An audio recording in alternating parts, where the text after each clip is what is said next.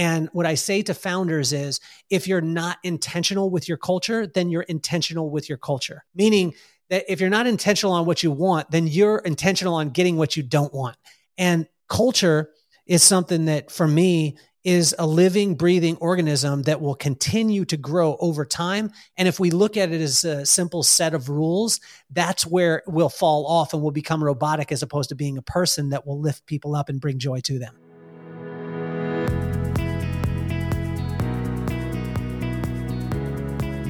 So today I'm super excited to have Kelly Cardenas on the show. Kelly is a Forbes contributor, author, podcaster, founder, CEO of national multi-million-dollar brand, and a cultural efficiency coach. So for listeners who don't know you, could you share a bit about your background and kind of what you do? I'm an optimistic kid from a really small town.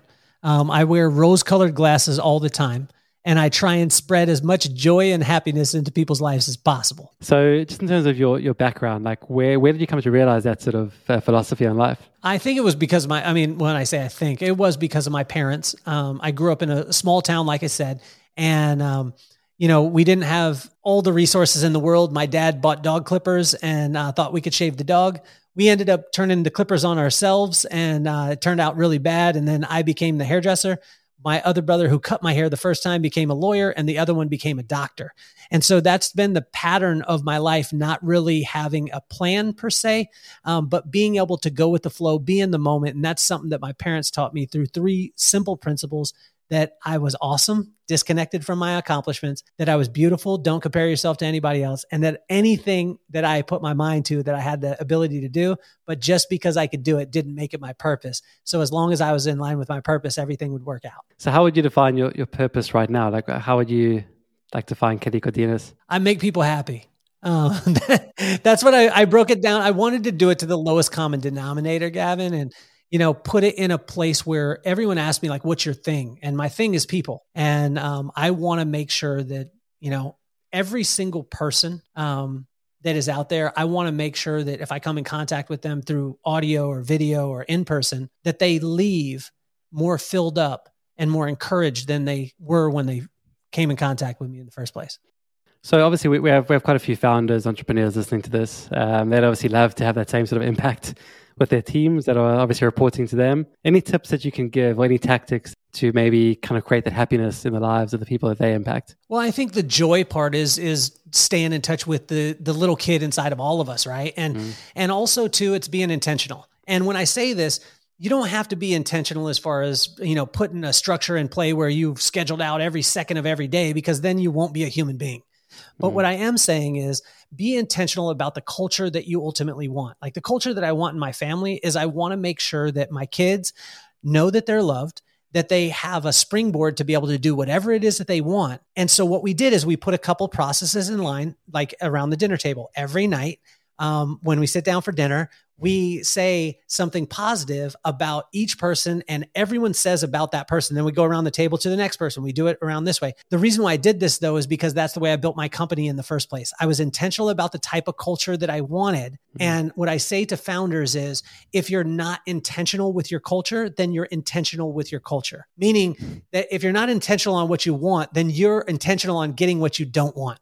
And culture is something that, for me, is a living, breathing organism that will continue to grow over time. And if we look at it as a simple set of rules, that's where we'll fall off and we'll become robotic as opposed to being a person that will lift people up and bring joy to them. So, I mean, obviously I had my own principles for hiring at Sendible. We had a really strong culture.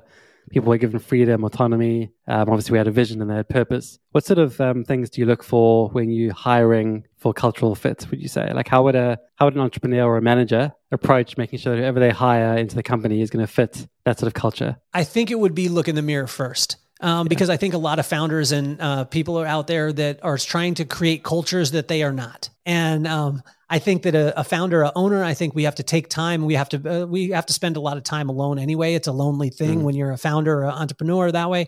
But take time for you. Get to know the condition of your heart, because you can't create a culture that you don't embody yourself. And so when you do that, what will happen is what I started to look for is I started to look for those traits that I wanted to have. It doesn't mean that you can't improve yourself or that you can't, shoot for the stars. But I could tell you this, there's a lot of people out there that I watch them and they create a company and they're like, our culture is freedom. Our culture is this, our culture is that. And then I look at the founder of it and the founder doesn't embody any of those things. And then all it is just a list of rules on a plaque in the back. And this is what so many companies have, as opposed to having a living, breathing culture. And a culture, what I find is that it's nothing more than the procedures that you have are nothing more than a list of your screw ups anyway. And when we get to that humble spot and we realize that all the procedures, all the things we do, it's because we screwed up before. So we stay humble, but you can't create a humble culture if you're not a humble person. And so look in the mirror first.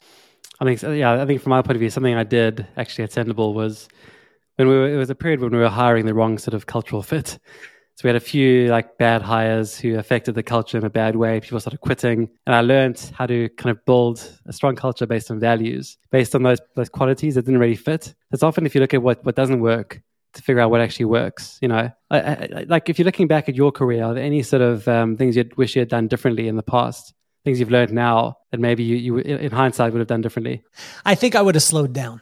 I think that entrepreneurs and founders, we're always about growth and we're always about charging on to the next. And, in Jim Collins' book, How the Mighty Fall, which didn't sell that well, The Good to Great sold well. But when you talk about How the Mighty Fall, most people didn't read the follow-up. And the follow-up was that he chronicled all those good to great businesses and how they actually fell. And they had 5 things in line that all of them did. And one of them was hubris. And when you have hubris in you, thinking that just because you succeeded one time that you're going to succeed again, that's where we start to have challenges. And I fell into that. Growth mindset. What I would tell myself if I was to found the company again, slow down. It's all going to work out. It's going to be exactly what you want and even more. So slow down and make sure that every bit of focus that you have is on making sure that the people inside the company have the highest amount of joy, and you'll draw out the best creativity. You'll draw out the best work ethic. You'll draw out the best of everything in them if you simply focus on the joy and slowing down. It's kind of easier said than done, though, right? If you're a busy founder trying to run your business, trying to close deals, Well, that's why Gavin is so easy to look back. You know what I mean? Like you just said, look back. I wasn't looking forward. I was looking back on now. If you took that sort of advice, how would you balance things differently now? What sort of percentage of time would you allocate to culture versus actually kind of growing the bottom line of the business? Well, I think that, we need to, when we're in the business, people talk about those things as far as balance. I don't believe in it at all. I've never believed in balance. I believe that people try and balance, they always fail in everything. And when I say this, if you take a water bottle and you have it half full and then you tip it over and you try and balance it, you're only going to get 50% of the water on both sides of the bottle. But what I say is turn the bottle over, meaning that you compartmentalize. You focus 100% wherever you are at the particular time and be present, because there's no system that will ever be able to figure out an individual in your company. Now, there's systems, but again, those systems and those procedures are nothing more than a list of all the screw-ups. And when you communicate that to the people, then they have freedom to create, to innovate, to try new things. And this is what we said in our company when we were growing it. We'll try this thing. And if it works, we'll keep doing it. If it sucks, simply stop, but write down why it sucks. And then it becomes your new procedure. This will create a lifetime of growth as opposed to a flash in the pan.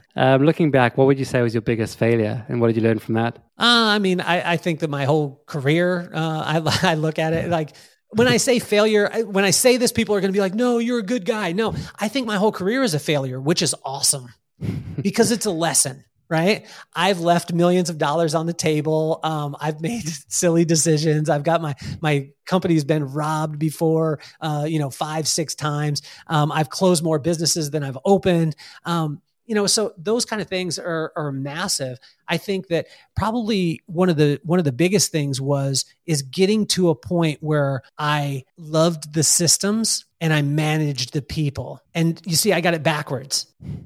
You've got to love the people and simply manage the systems. And let's go back to it, Gavin. I'll repeat it again. The systems are nothing more than a list of your screw ups. So just manage those, but love the people. Give love and data. Work with your heart and mind. And when you have it in unison, although sometimes to some people, they'll say, well, that's not scalable. Well, humans aren't scalable. But when you focus on people, they're the common denominator in every successful business. There's never been a successful business that doesn't have people in it. And if you simply focus on the people, everything will work out.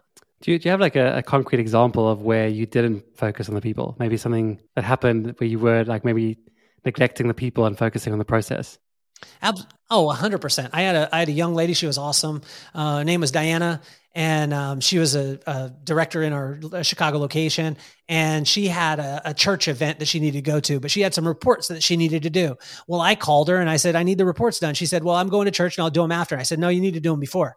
And I was so focused on her getting them in on the time frame that I wasn't looking at the person that was needing to be filled up by going to this church event, by doing these things. And then she was going to do the procedure afterwards. And I tell you what happened was it deteriorated our relationship. And over time, there was an expiration date put on that relationship, as opposed to me saying that, listen to the person, listen to where they were at. And again, put the procedure behind the person, manage the system, love the people. So we actually introduced remote working way before COVID happened.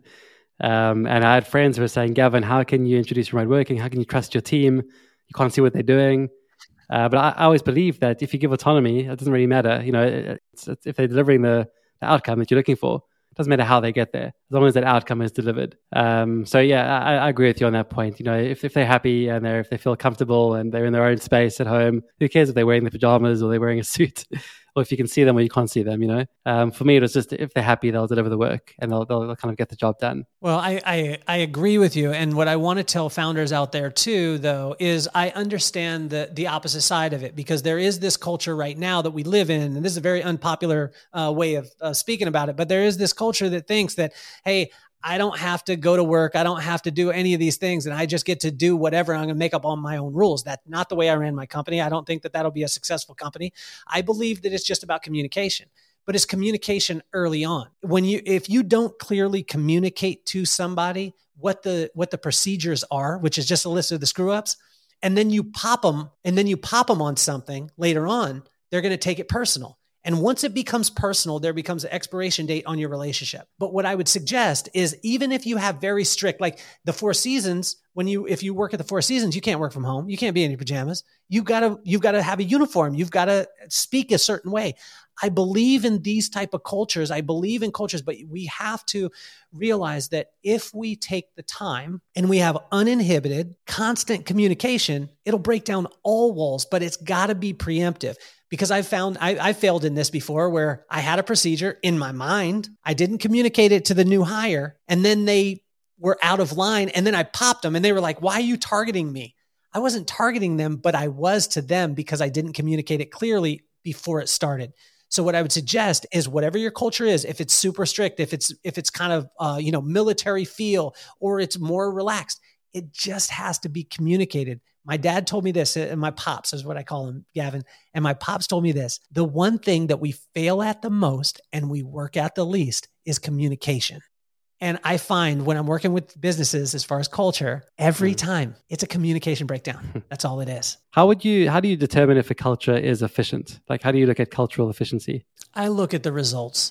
The results can't lie. And when I say this, sometimes there's joy results. Sometimes there's financial results. I always believe, and this is just my own belief, I always believe that there needs to be something left on the table in every single deal that you do. And the reason why I say this is because if a negotiation or a situation is lopsided, it's going to come back on you at some point. And so with my negotiation, which I wouldn't suggest, I don't recommend this to people, I just do it myself. And my dad taught me this: if someone was paying you $2 an hour, give them $4 an hour worth of work.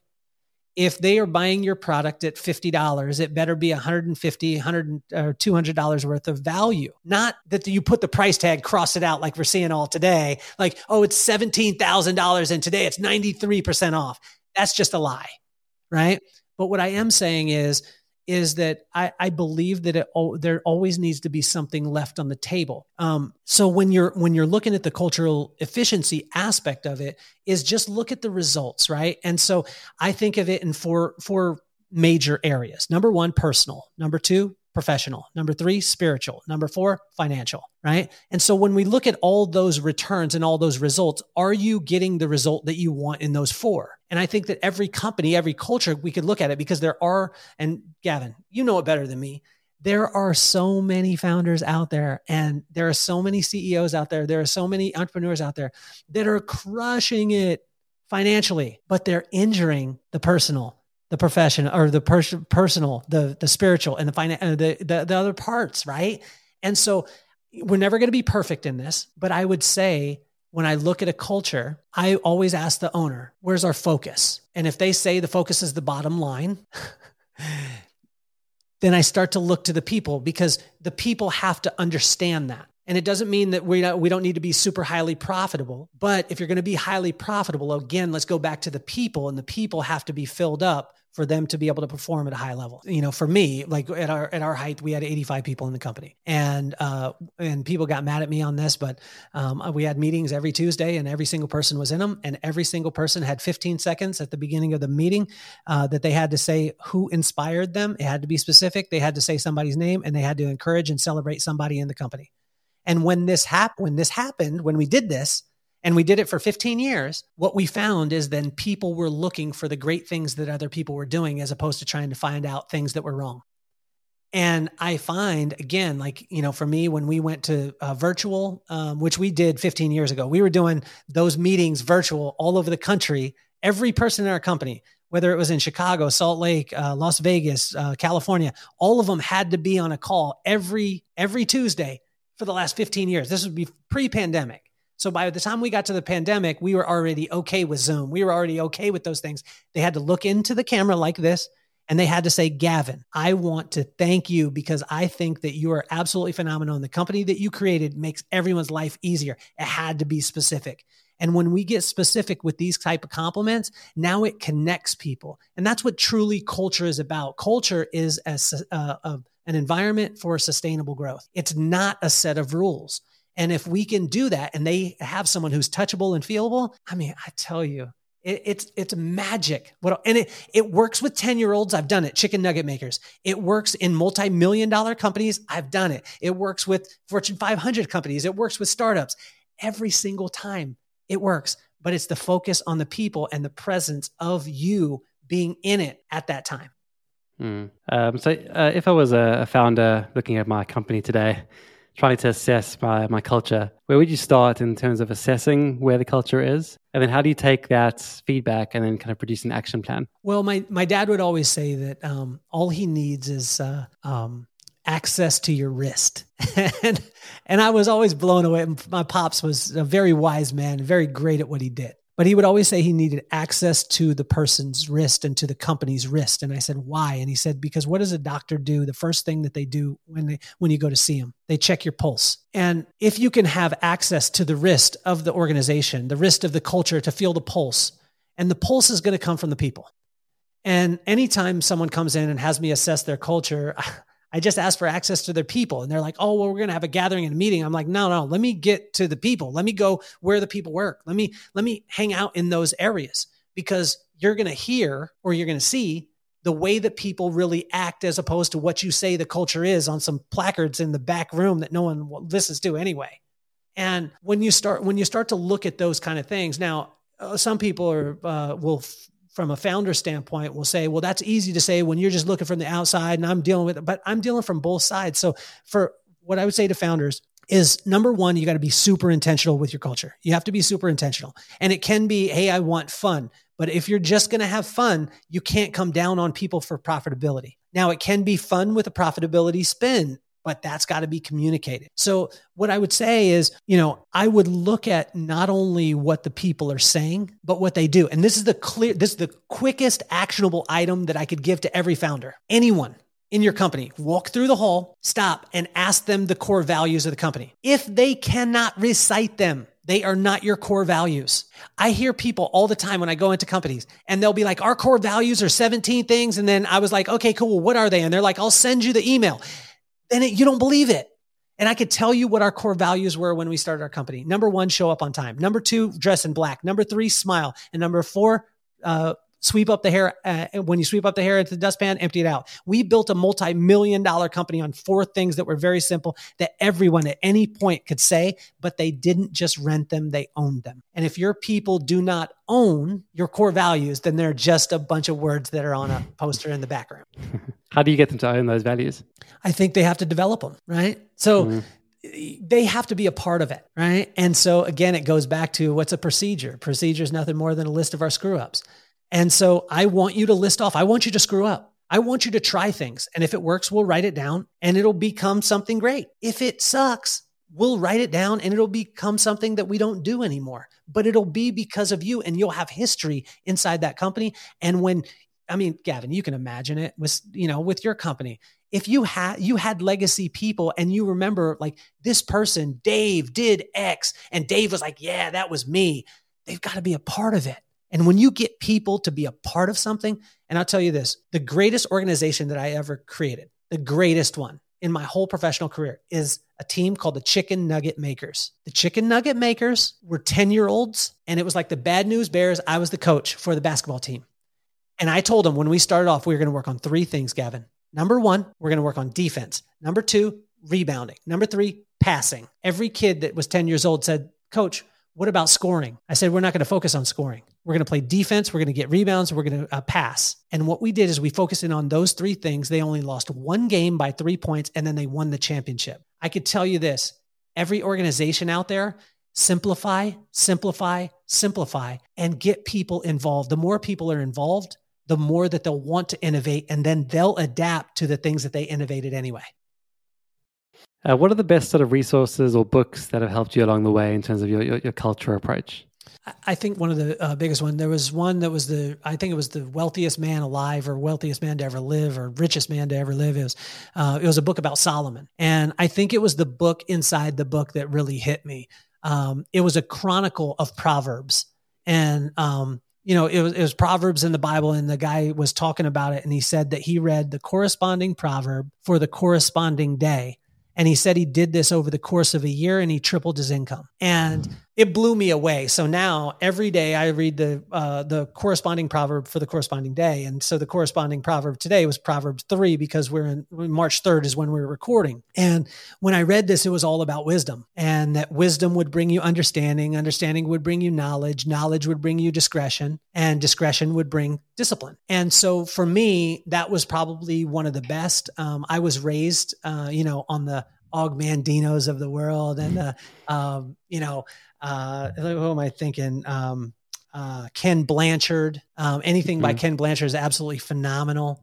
But I would say, honestly, I think every single founder out there, and I don't care what you believe. I'm not to say I don't care what you believe, but I'm saying no matter what faith you're from, if you simply will take Proverbs, and just the corresponding proverb, corresponding day, I tell you, it will explode your business. It will explode. It will take your culture to a whole different place, because Proverbs is the biggest and most high quality mirror that you will ever look into. And you'll see all the flaws in you. And once you fix you fix the joy in you, then you can transfer it to all the rest of the people that are around you. Brilliant. It's actually something similar that I do. So Daily Stoic, there's a Daily Stoic Twitter account where every day is like a different Stoic principle. So I just open up Twitter every day, look at that principle, meditate on that particular sort of thought process or philosophy. And definitely recommend doing that as well. So you obviously mentioned your pops, your dad. Who else would you say personal, someone close to you, has been really influential in kind of where you are today? I think it's different people at different times, but throughout my life, my best friend Will, he's been with me since I was in fourth grade. He was in fifth. Best friend to the end.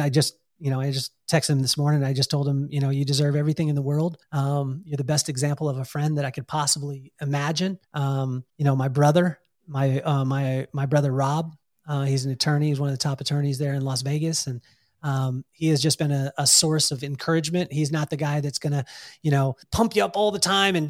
But he's going to be the guy who tells you the real stuff. He's the stoic guy. Like he's the guy that, he's encouraging when he needs to be. And my buddy, Dave, my pops just passed away in December 19th. Oh, it's okay. You didn't do it, man. And I got the last couple of days that I got to see my dad and spend time with him, which was absolutely phenomenal. My buddy Dave, I called and I said, I'm landing in Vegas. He said, I'll be there. And he made the time just to be there, drive me wherever I needed to go. And it's friends like that, that know who you are, not what you've done, and that appreciate you for that, and that pump those things up. Those are the people that I like to keep around me because they are constantly pouring in. But I tell you, there's a list. I mean, a mile long. I told you before we started the podcast, I was going to force you to be my friend for the rest of your life, because my dad taught me, my pops taught me something. He said, you never know where someone's from. You never know where they're going, and you never know where you'll meet up with them again. So make a friend out of everyone. Wow. Sounds like a wise man. Well, yeah, thank you so much for joining us today, Kelly. Obviously, as I said, we have a mixture of sort of entrepreneurs, founders, CEOs, this thing. Where can they find you online? KellyCardenas.com. And then at The Real Kelly Cardenas on Instagram. And please check out my TikTok, because my TikTok game is weak. And my daughter, I would be a lot cooler to my 13-year-old daughter if I had TikTok love. So you're doing dances on there as well? None of that, man. No, I did a couple of them. They got a ton of views, but I was like, man, this is not me. I love to dance. Don't get me wrong. But I really, honestly, I guess if it would spread joy to people, I'd do it. And, that's where I want to be. I asked my daughter a couple years ago, I asked her, what does daddy do? We were playing Legos. And I thought she was going to say, you're an author, you're a CEO, you're a founder, you're an entrepreneur, all these things. And she just simply looked at me and she said, Daddy, you make people happy. And then she went back to playing. And I realized at that point that that's what I need to do. And whether it be through culture coaching, it be through consulting, through podcasting, whatever it is, as long as it's bringing joy to people, that's where I'm at. Awesome. Thank you so much, Kelly.